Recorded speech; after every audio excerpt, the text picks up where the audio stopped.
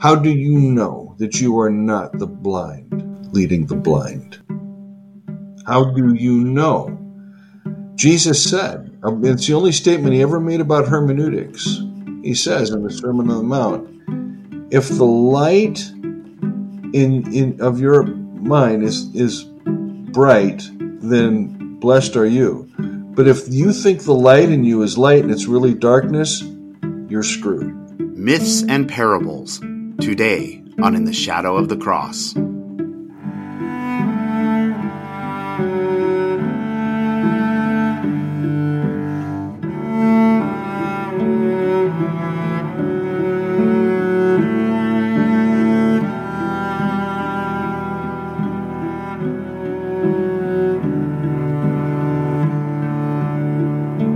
Welcome back to another episode of In the Shadow of the Cross. I am Loren Rosser, and I'm here once again with my friends Jim Durkin. Hello. And Minnie the Moocher, Michael Harden. Yeah, Cab Calloway.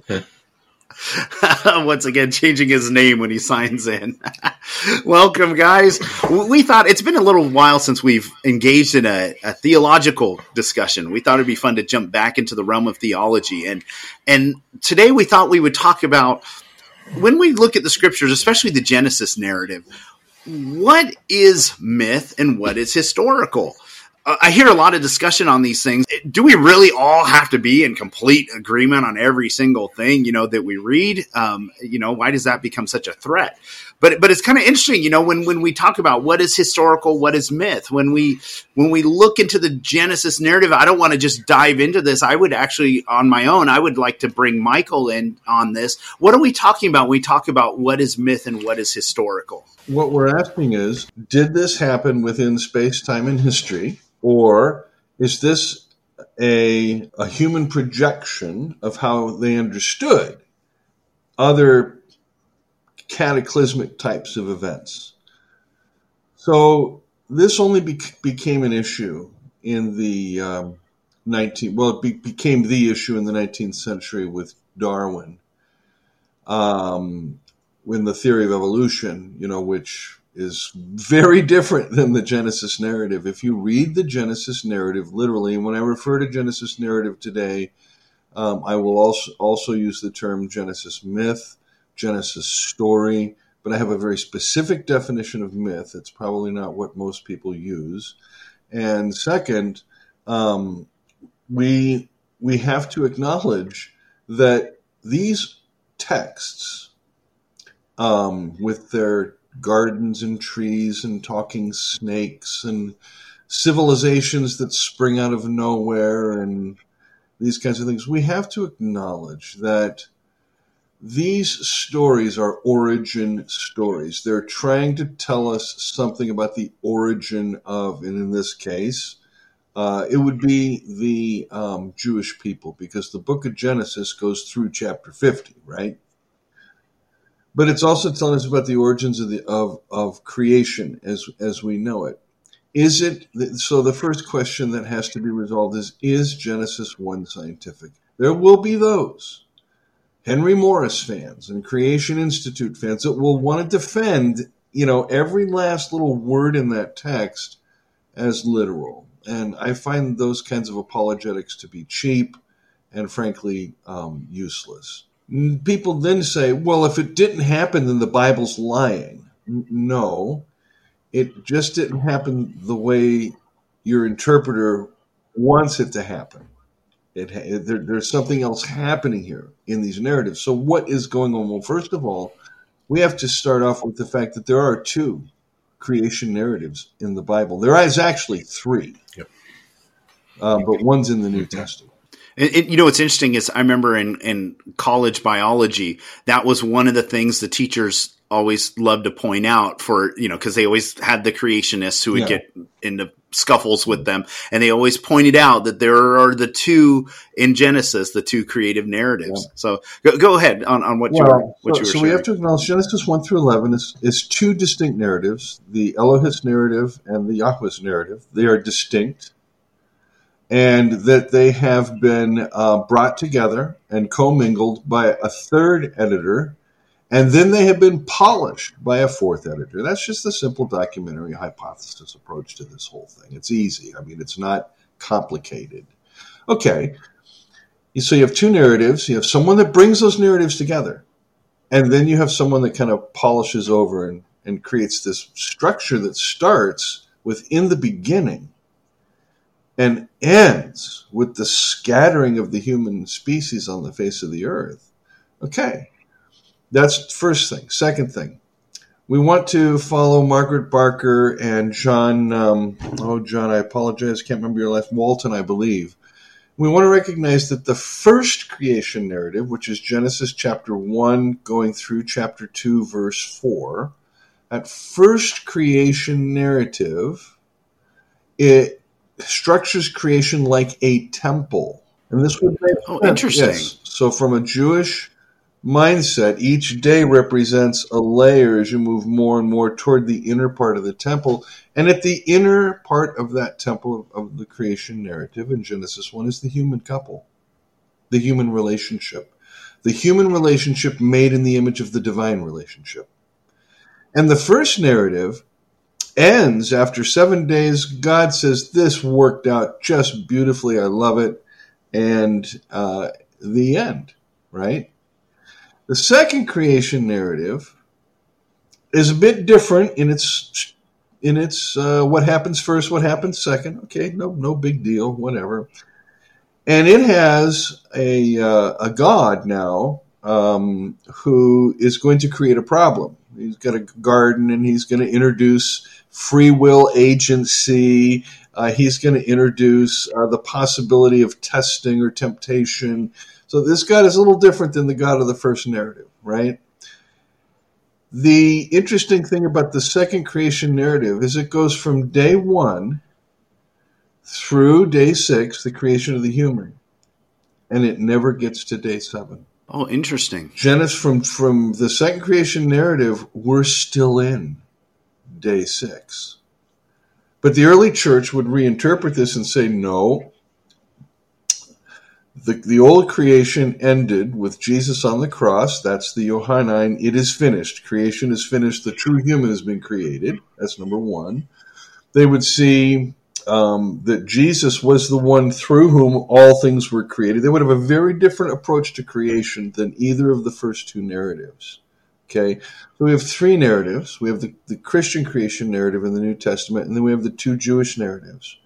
Now, the rabbis, they're fun. If you ever get a chance to read the ancient rabbis on these texts, they're just an absolute gas. Look, it's seeing the things that they thought they saw in the text, you know.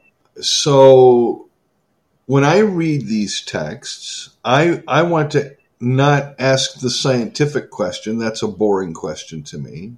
I'm not even interested in the historical question. That to me is a moot question. It doesn't. You can't resolve anything. You know, did they find Noah's Ark? Well, they found a boat, but you know, is it Noah's Ark? Who knows? You know, well, they find a grave up there with the name Noah written on it. You know, builder of the ark. Okay, all right.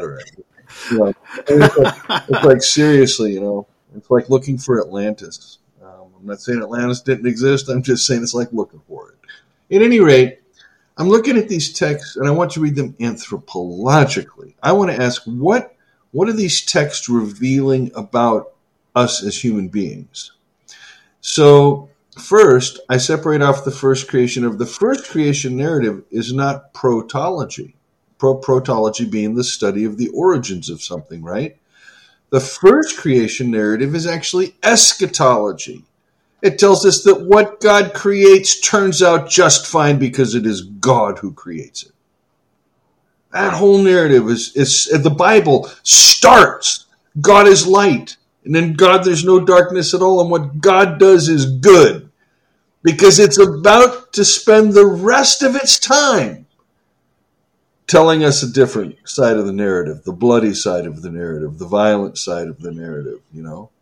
But that first creation narrative, if you read it, you're getting the last chapter first.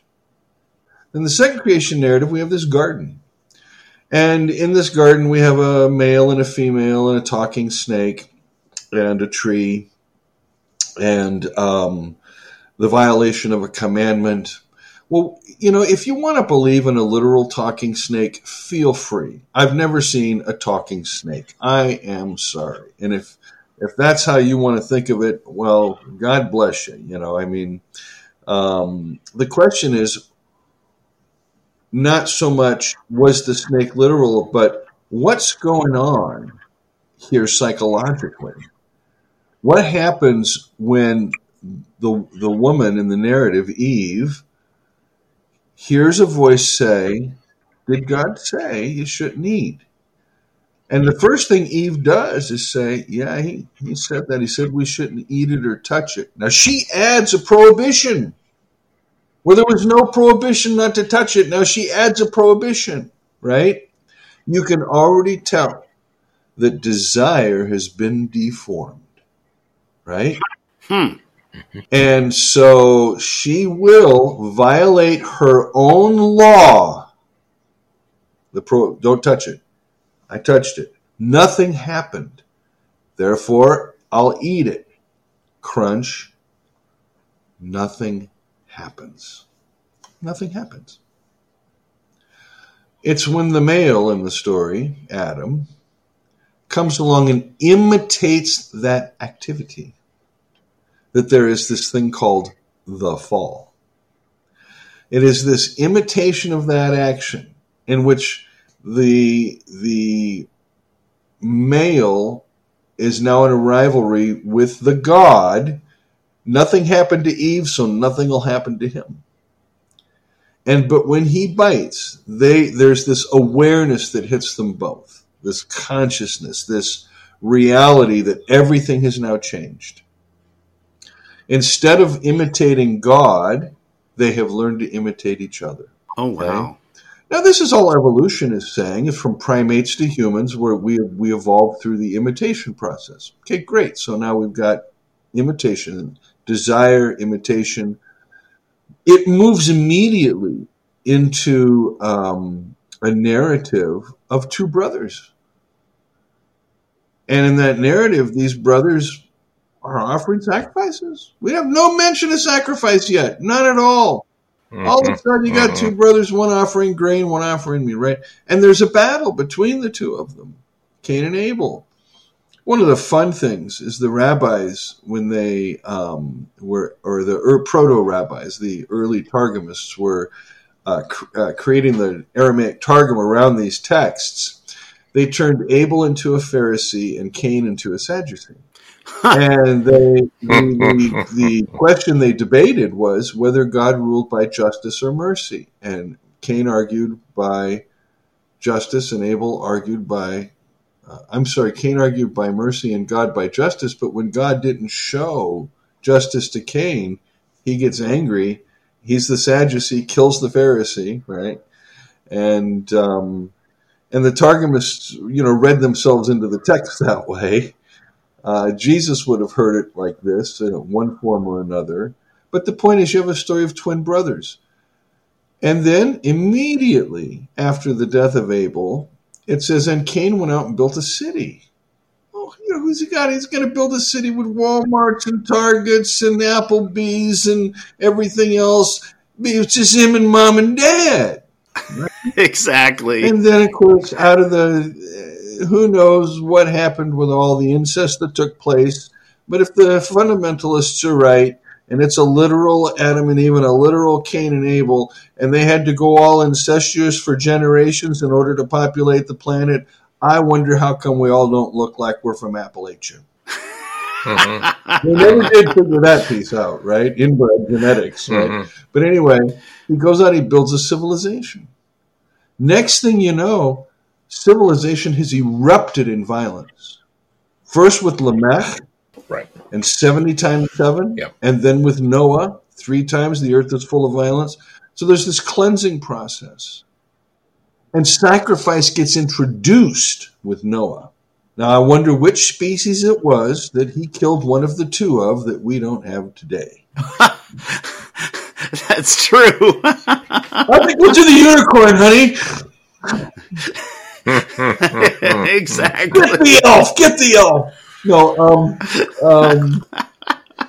And then, of course, it moves into the ultimate experience where humans take sacrifice now, which was meant as a temporary outlet, a temporary ritual, and they will turn it into an institution, and they will conquer heaven and claim divinity for sacrifice by building this tower to heaven. They will make sacrifice the heavenly decree. And that's when God comes down and says, no, we're not going to have this kind of religion. And it gets boom. So the Genesis myth really retells, in a sense, the Girardian tale of the founding of human civilization upon tainted desire, rivalry, scapegoating, culture, and religion. Wow, that's awesome. Yeah, because when you were talking about the tower, I was just thinking just this week on Facebook, somebody had posted the question. They said, if God had such a problem with them building a tower, then how come he doesn't have any problem with the space stations up in the air and in space and everything? And it was a good question because they were making the point that if this is literal, then there's got to be something we're missing here, you know? Yeah. But that's really interesting how you have the whole cycle, the whole name. What were the pieces of it that were all there? You have desire, rivalry, or imitation. Desire, imitation, rivalry, scapegoating, sacrifice, Abel's the sacrifice, to build a civilization upon, and religion, which attempts to raise itself up to the level of divinity. Mm-hmm. Mm-hmm. Wow, there's a lot there. I mean, you just in those first 11 chapters of Genesis. I mean, you've got the whole kit and caboodle right there. Yeah, it's quite a brilliant. I don't know who the rabbi is or the two writers are that drafted those early narratives, but when you compare the early Genesis narratives with other cultural mythologies of their origins, right, lots of similarities, lots and lots. Yeah. And so some scholars said, look, the Jews borrowed their creation narrative from Egypt. The Jews borrowed their creation narrative from Mesopotamia. The Jews borrowed their creation narrative from Babylon. Okay, so what? So what? The question is, when the Jews tell the story, how did they tell the story differently than the Egyptians? How did they tell the story differently than the Mesopotamians? How did they, and they did it very differently. And so like I already pointed out, the first chapter is really eschatology. The second chapter is the first time in human literature that the voice of the victim is ever mentioned. It's the only mythology in the world where the voice of the victim gets a place. That's the blood of it. Your brother's blood cries out from the ground. So, I mean, revelation as a category is happening explosive in these texts if you know how to read them. But if you try to turn them into science or history, you'll just spend all of your intellectual time fighting straw men. Why not read them anthropologically in the power of the Spirit to see how they can really help us understand what it means to be human and what it means to follow Jesus?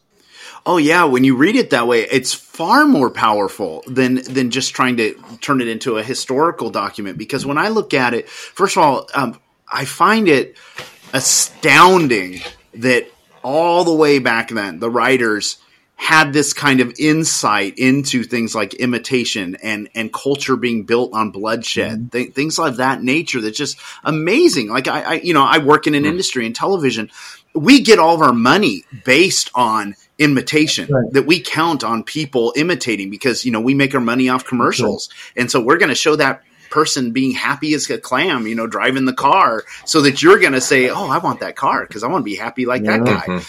The whole advertising industry is completely built on that. Correct. And I think of that before learning all this stuff. I always thought of that as a more recent psychological discovery.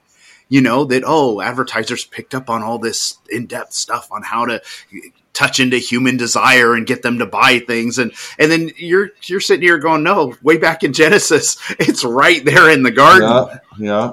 Exactly. Well, no, that's what, this is why I don't understand Christian conservatives who get afraid when you tell them the Bible's not the Word of God, because they don't realize the Bible is the most powerful book in the world. It is full of revelation. If, again, you don't gum it up with religion.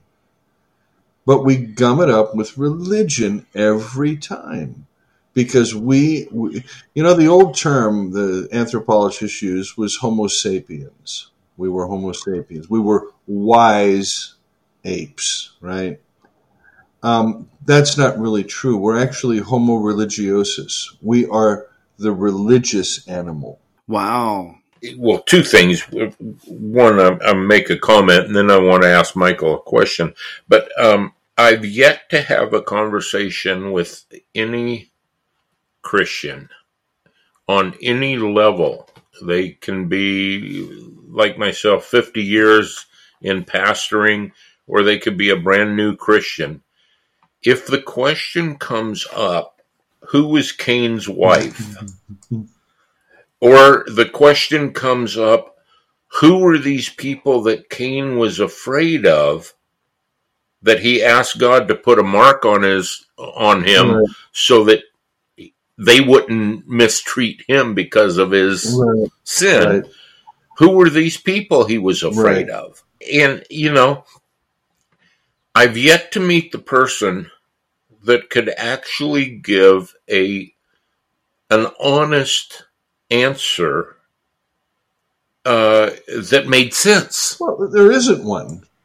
I've heard some insane answers, but 90% of the time I see them kind of scratching their head and saying, "Yeah, I have the same question." And so I guess what I'm saying is that religion doesn't give us an answer to an anthropological That's question. Right. So my question to you, Michael, is this. You made a statement. You said you used the word myth, mm-hmm, and you said my interpretation of myth is different than what most people would mm-hmm think. Could you give us that interpretation? Sure. So for the average layperson, just the average layperson, they might have had a college class in anthropology or sociology or something.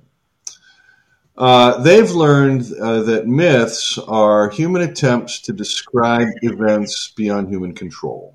So early caveman, thunder and lightning, ooh, ooh, ooh, what, eventually they would think that they had done something wrong, especially if a tree fell on somebody, and over thousands of years they would devise this worldview that the gods were mad, right? This is all the while that they're engaged in mimetic scapegoating and sacrificing, and they don't even know it. They're just coming into consciousness as a species.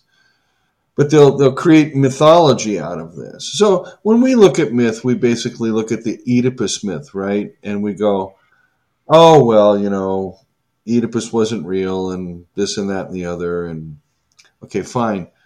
If we do that with any mythology, what we're doing is we're negating the myth.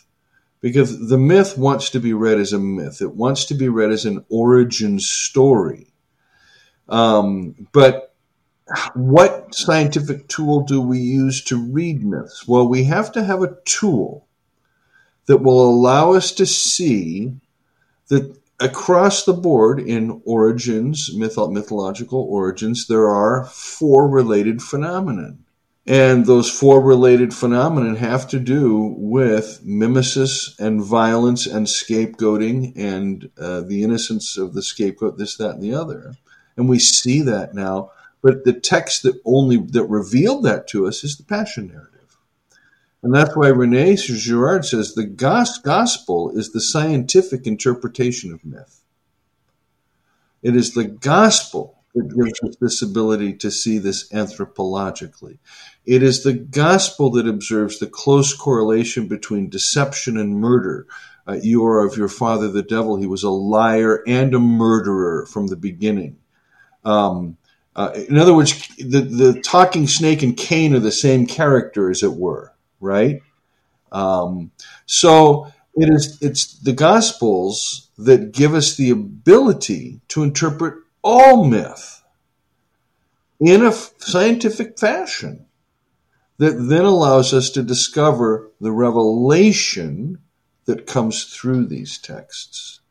So rather than bypass science, we go right through it. We use it. I find it, again, another one of those really astounding, profound things I find in that Genesis story, the Genesis myth, is the fact that you, as you pointed out, Cain kills Abel, and then he goes and builds a city, and and you've pointed out in your work before that you have a similar myth with Rome, where what is it, Remus and Romulus, the same thing. One kills the other, but goes and builds a city. Yep. And as you look at every society in the earth today, whether you take the United States of America, England, Uganda, Japan, whatever, they're all founded on bloodshed. Yep. I find that astounding. I look at it all the way back in Genesis. They figured this out, something we haven't even figured out, that you look at all our modern society, whatever it is, somebody killed somebody to establish the society that we live in. Yeah. But then you can even go further and then you look at the kingdom of God, where Jesus allowed his own blood to be shed to establish the kingdom of God. There you go. So again, all of that just from that Genesis narrative, the first 11 chapters in the Bible, what unpacks from that is mind-blowing. But again, I think we get caught, I know most of my life, I was caught in the tall weeds of fighting over whether this is real or if it's not, and, if it's literal. And, I was, of course, on the side of fighting for it being literal, and that we couldn't see the forest because of all the trees. Right. So can we take a little bit of a side road on this now? How does the person, evangelical or otherwise, the person who has always been taught all of their life that every word in the Bible, we've already dealt with this in previous podcasts, but was scripted by God. Mm-hmm. They were told word for word what to write, so on. And now we're using a word that is an affront to that type of mindset. We're using the word myth, the Genesis myth. Is there a way to help them without violating their own conscience, if you will, to begin to look at a different narrative? Well, that would take the work of the Holy Spirit. It always does. People that are locked into a religious reading are normally locked into that kind of reading for superstitious reasons. And they've been told if they violate this reading or this interpretation, they're going to burn in hell. That's what they've been told. And so the church uses... There's another offensive word, Michael. Superstitious and hell. Right. Here's what I do know. What I do know is that people only change their theology when their life comes crashing down and God doesn't intervene. Okay? Then they change their theology. They give it up, they deconstruct, whatever they got to do. But God didn't do this thing that they wanted God to do, and God does it for others, and why didn't God do it for me, and blah, blah, blah, blah, blah. Okay. That's the only time you can come in with a pastoral heart and say, hey, look, the Father's not who you think. And let me show you the Father in Jesus by the Spirit, and help revive that trust. Okay. But to the average layperson, what I would say is, if you want to continue your religious reading of the text, you'll never end up where the gospel ends up, and you'll never be able to see Christ as the new creation. Even though religiously they believe that they already do see that. Oh, yeah, I believe that. I believe all that. The thing is that when people are blind and they think they see, they're in the worst possible outcome. Okay? And Jesus talked about religious leadership. And so I'm going to address every pastor out there, every elder, every deacon, anybody that's in a leadership position in the church. How do you know that you are not the blind leading the blind? How do you know? Jesus said, it's the only statement he ever made about hermeneutics. He says in the Sermon on the Mount, if the light of your mind is bright, then blessed are you. But if you think the light in you is light and it's really darkness, you're screwed. So I would say to every single Christian out there, what you need to do is you need to ask yourself one simple question. Have I placed my faith in God truly, to where no matter what happens, the world could explode around me and I would still trust the Father? Or have I placed my faith in the theology I'm taught? Because if you place your faith in your theology, you will die on that mountain when that God who doesn't exist doesn't reply. Wow. Mm-hmm. Mm-hmm. Yeah, that's very true. It goes back to the question, like people would say, you look even through history, how the battles over, even like with Galileo, is the earth the center of the universe? And that was a threat to their faith, that if the earth is the center of the universe, their whole theology falls apart. And now we just widely accept it, and I've heard people say similar thing. What if suddenly a life from another planet landed on earth? Would your faith crumble? Would Christianity be out the window? Questions like that. And it's a really good point you make, Michael, that it's like, where is your faith? Is it genuinely in our Heavenly Father, or is it in some construct that we've created that if that crumbles down, then your faith is gone? And I think it bears stating here, we're talking about the Father of lights, in whom there is no variableness nor shadow of turning. Amen. He is not a two-faced God. He is not yin and yang. He is not, he is love. Amen. At all times, and he is the description of love, not our man-made idea of what being loving is. And we want him because it gives us an excuse. We want him to be two-faced. We want him to be loving to us and punitive to those we don't like. Those we don't like. Yeah, but he better be loving to us. Amen. Amen. Because we believe. So much, the statement you made, I've seen it happen. I've seen people who have pastored for years and years and years, and then let something happen to a family member, and they're cursing God. I've done all this stuff for you, and you haven't done one damn thing for me. And it's like, okay. So in other words, what you're saying is you want God to be your employee, and you paid his paycheck, and you ask him to do something, and he says, no, I don't want to do that. And you're like, I paid you. It's like, you owe me. It's, yeah. And it's like, I just find it very interesting that, it's like, did I even know God? Well, that's a real question. You see, the gospel runs on grace. Religion runs on the principle, in Latin, it's do ut des, and it simply means I give in order to receive. That's the functional principle of all religion. You give to the gods in order to get something from the gods. So if they're you feed them a little bit with your offerings and sacrifices, and you get these blessings. Mm-hmm. The religious person lives in that world of, I'm giving to God so I can get from God.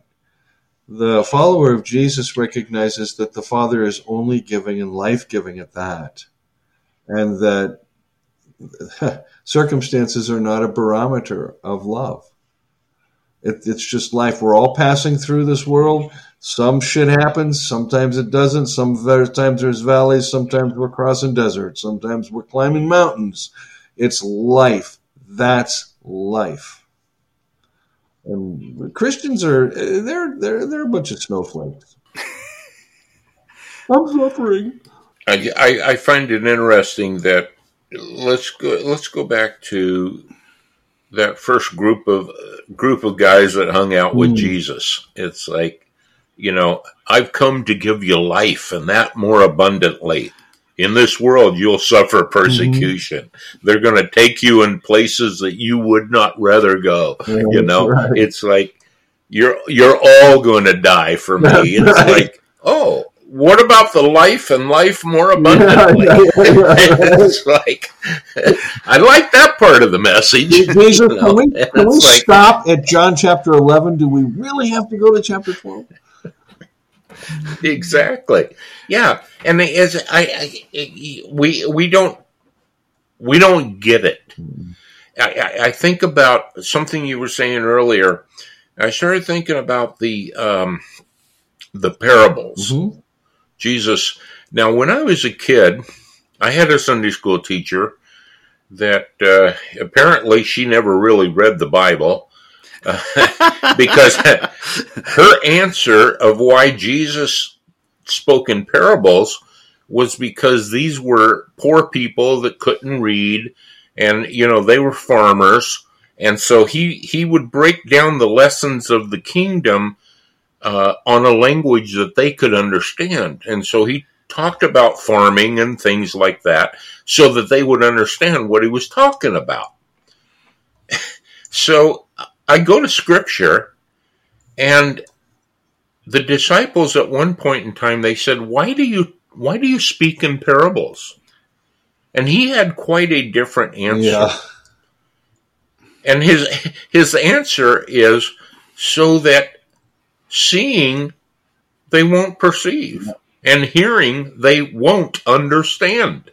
That's why I talk to them in parables. I don't want them to get it intellectually. Right. I want them to dig in. I want them to understand that I'm talking about life-changing principles. I'm talking about kingdom principles. I'm not talking about farming. I'm not talking about a pearl hidden in a real estate investment. And, I'm talking about something completely different. And I think humanity is still in the same place.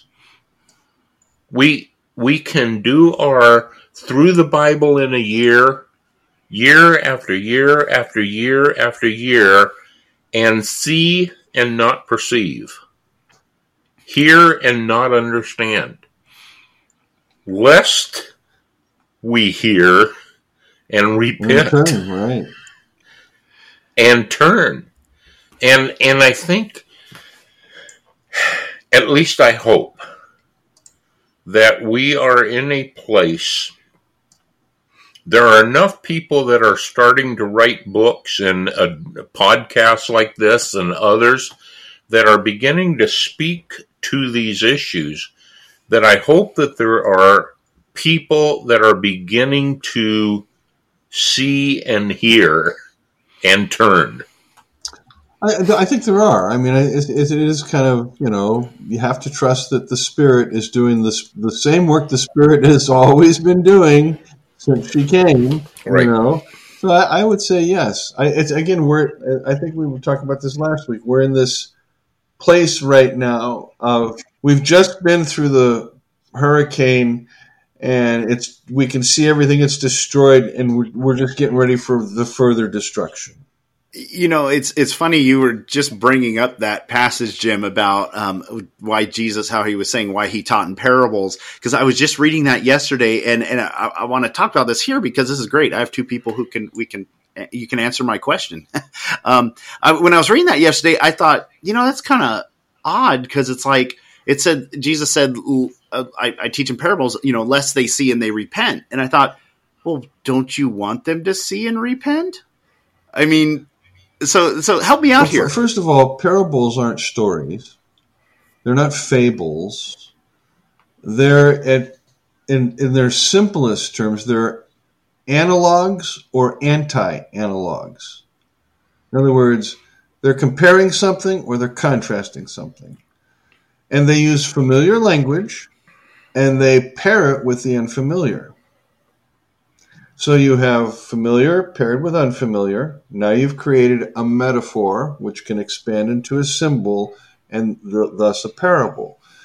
Parables are not meant to comfort. They're not meant to instruct. There's no doctrine in parables. Parables are splinters in the brain. You're meant to walk away from a parable of Jesus hurting It's troublesome. There's something that bothers you, that gnaws at you. There's something that doesn't make sense. That's the function of a parable. Or a parable, Okay. like the parable of the tenants. Jesus just tells the simple story of a guy that, sends his agents out to do the vineyard, and they get rid of him and they kill the son, and Jesus, turns and he says, "What do you think the landowner's going to do?" "Oh, we know what he's going to go after him and kill him." And Jesus says, "Guess what? The stone you rejected has become the corner." He quotes Psalm 118 to them, which is a very important psalm in Jewish liturgical history. And bada boom, bada bing. They see them. They're caught now. They are caught in a trap. And that's another thing a parable does. It's not just a mind splinter.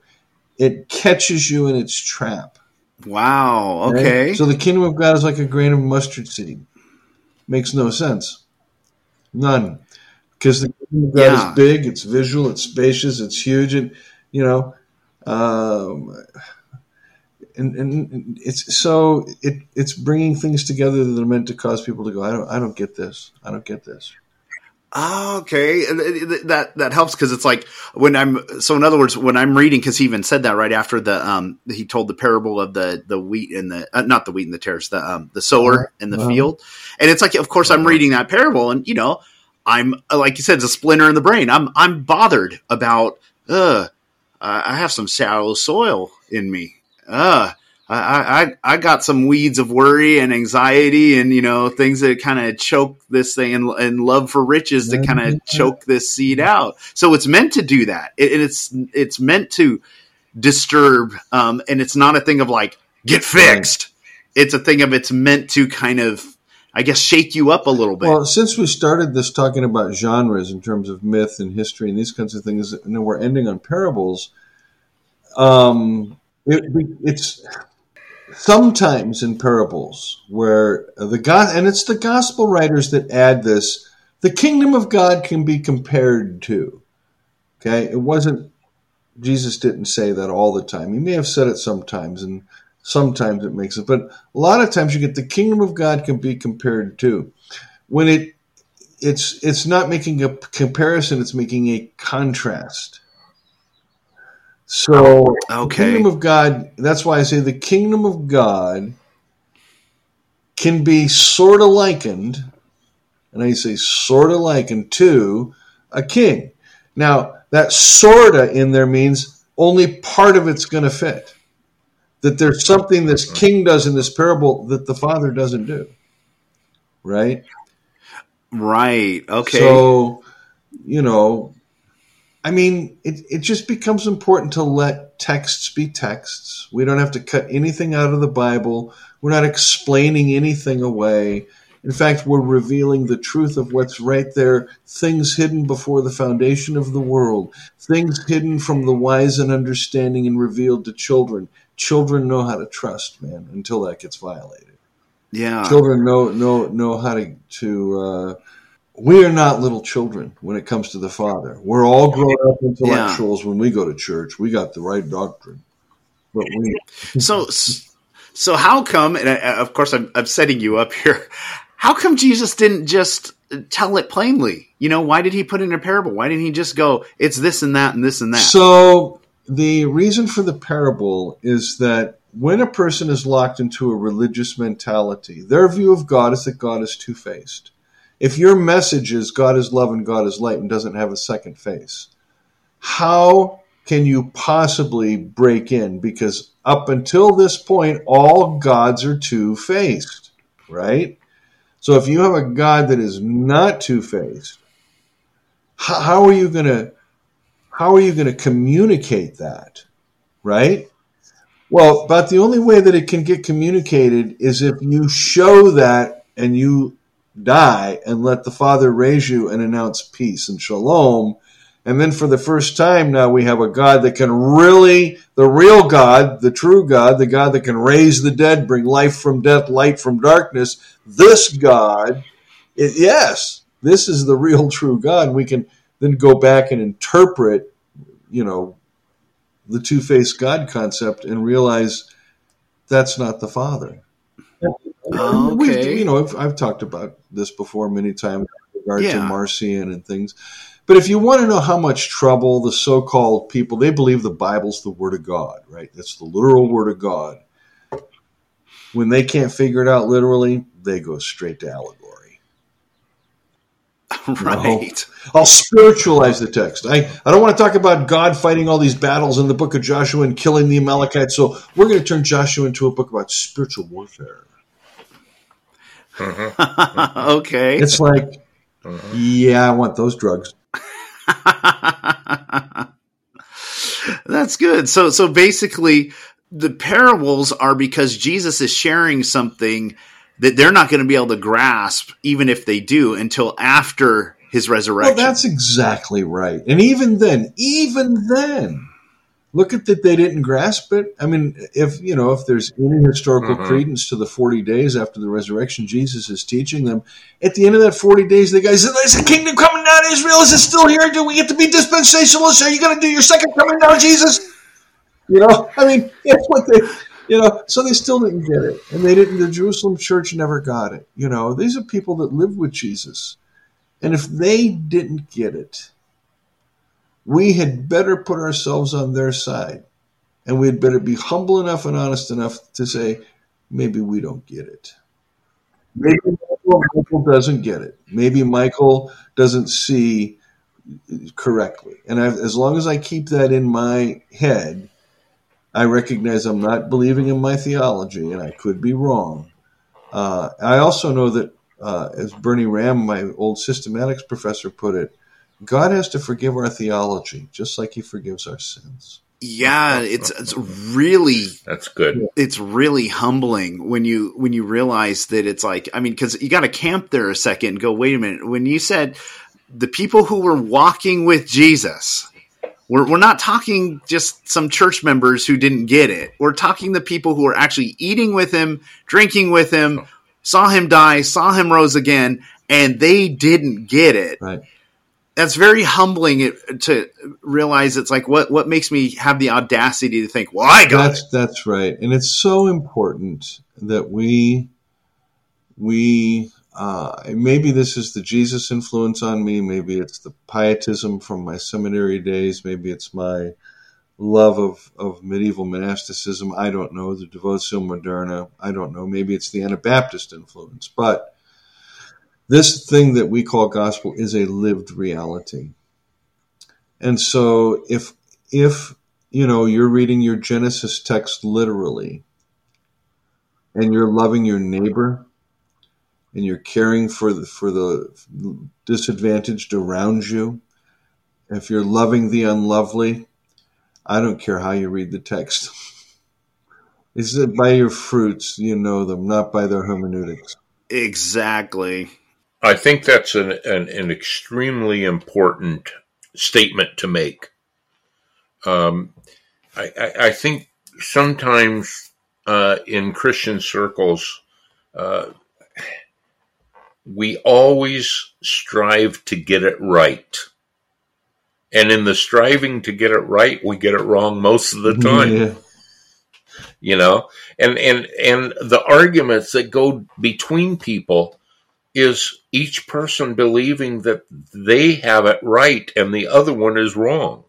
And therefore I have to convince my friend here that they're wrong and I'm right. And we just get in these insane arguments. I would, getting back to the parables and the one that you spoke about, Michael, what do you think they will do to the sun? And they said, I'll tell you what we're going to do to them. They knew they were talking about themselves. Okay. But it wasn't until the power of the cross that they really had the ability to see it and repent if they chose to, and some did.